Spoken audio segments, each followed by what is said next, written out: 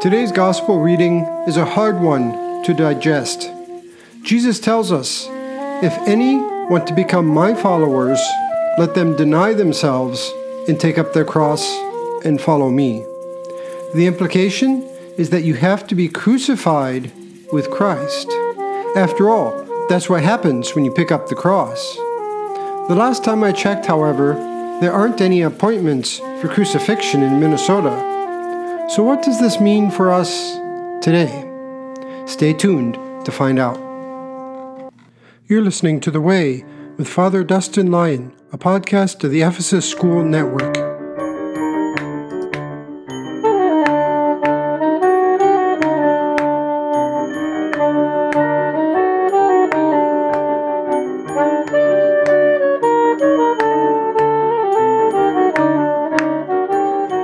Welcome back to The Way podcast. I'm your host, Father Dustin. The reading is from the Holy Gospel according to Mark. Let us be attentive.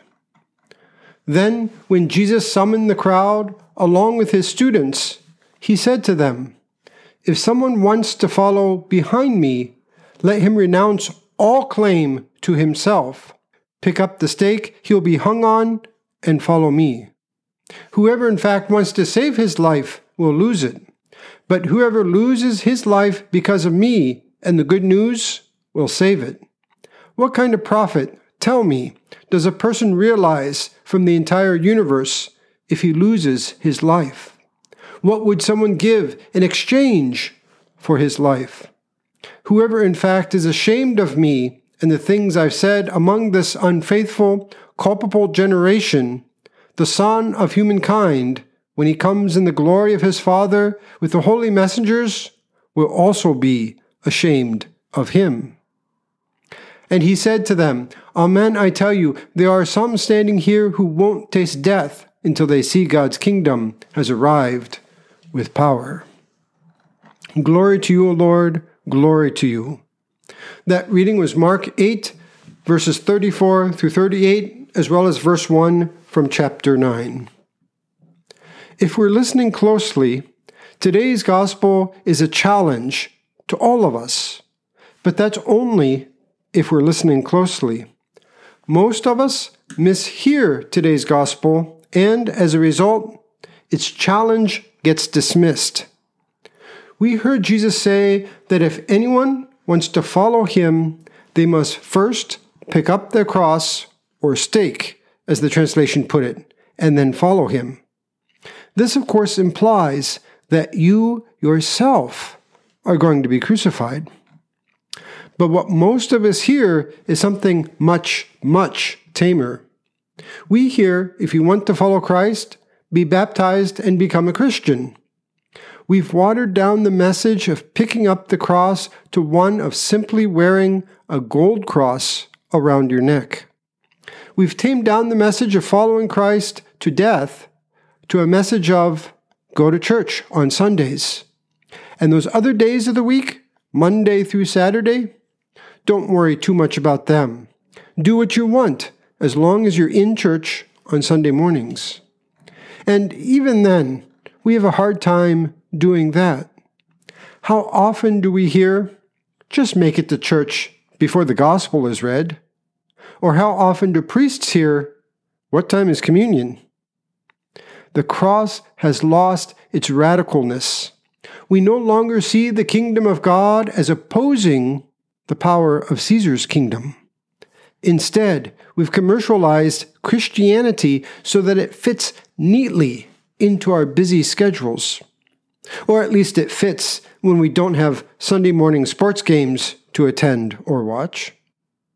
However, the message of picking up your cross is not supposed to fit neatly into our lives. It isn't supposed to make us feel comfortable or good about ourselves.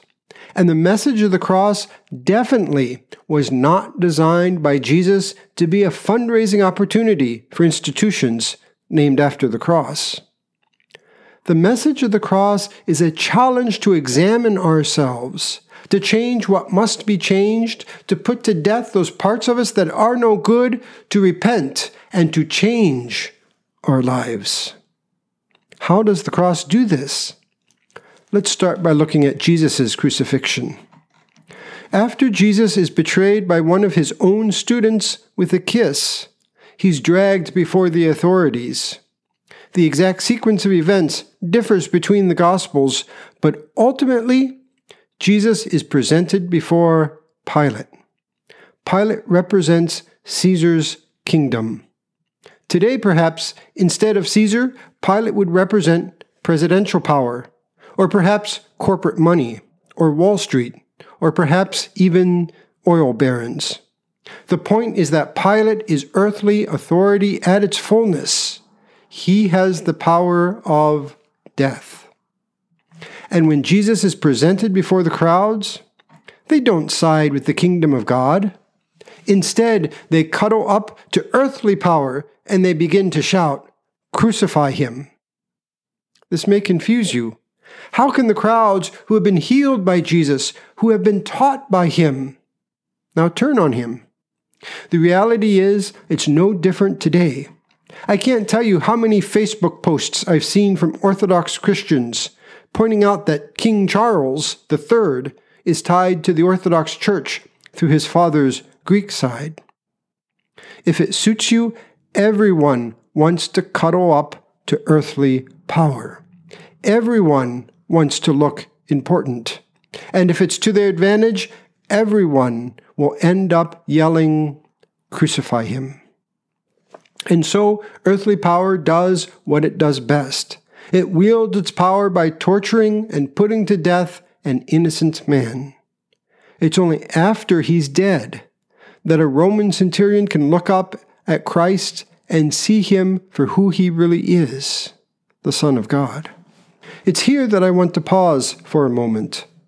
I think this is a really important part of the story.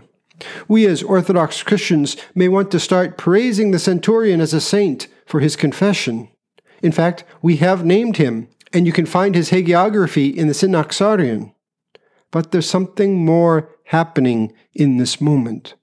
Firstly, note that it's only in the death of Jesus that he's recognized by this foreigner as the Son of God.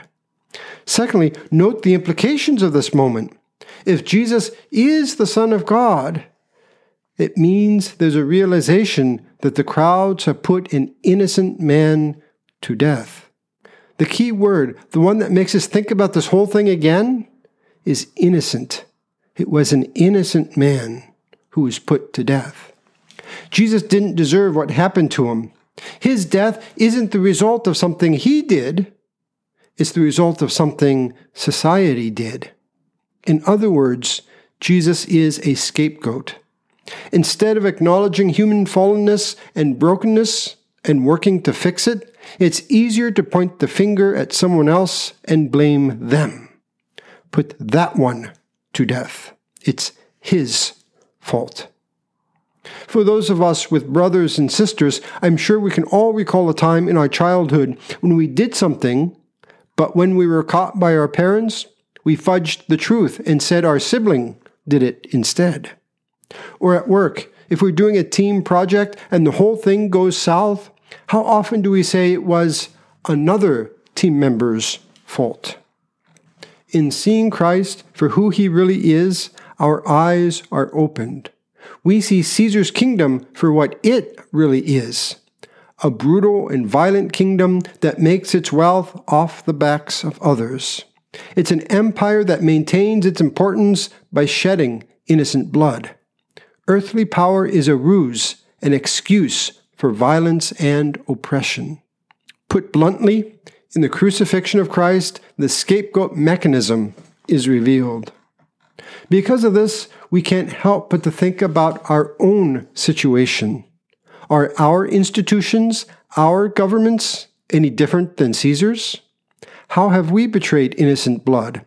How have we supported today's corrupt powers as they perpetuate violence and oppression?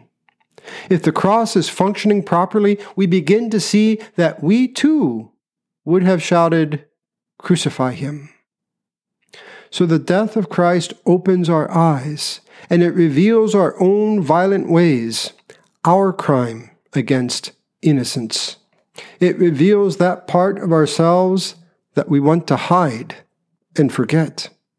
While we may not have the power to change institutions or topple governments, and that's usually a bad idea anyway, we do have the power to change ourselves by confronting our own sins and crucifying those things in us that need to be changed. It isn't easy to confront the worst part of ourselves. We're fallen, broken, and the stain of sin is ugly. We'd rather let our egos tell us that we're okay, the best, and believe that nothing is wrong. But we need to crucify our egos so that we can see our own failings. In seeing Christ's cross, we pick up our crosses and follow Him. Repentance becomes our model as we carry the wood across our shoulders. And the path to the site of crucifixion leads us in a new direction, a direction that ultimately leads to resurrection. Walking the way of the cross, means not fearing crucifixion because we realize that God is King, not Charles. And that, my friends, is really good news. Until next time, God bless.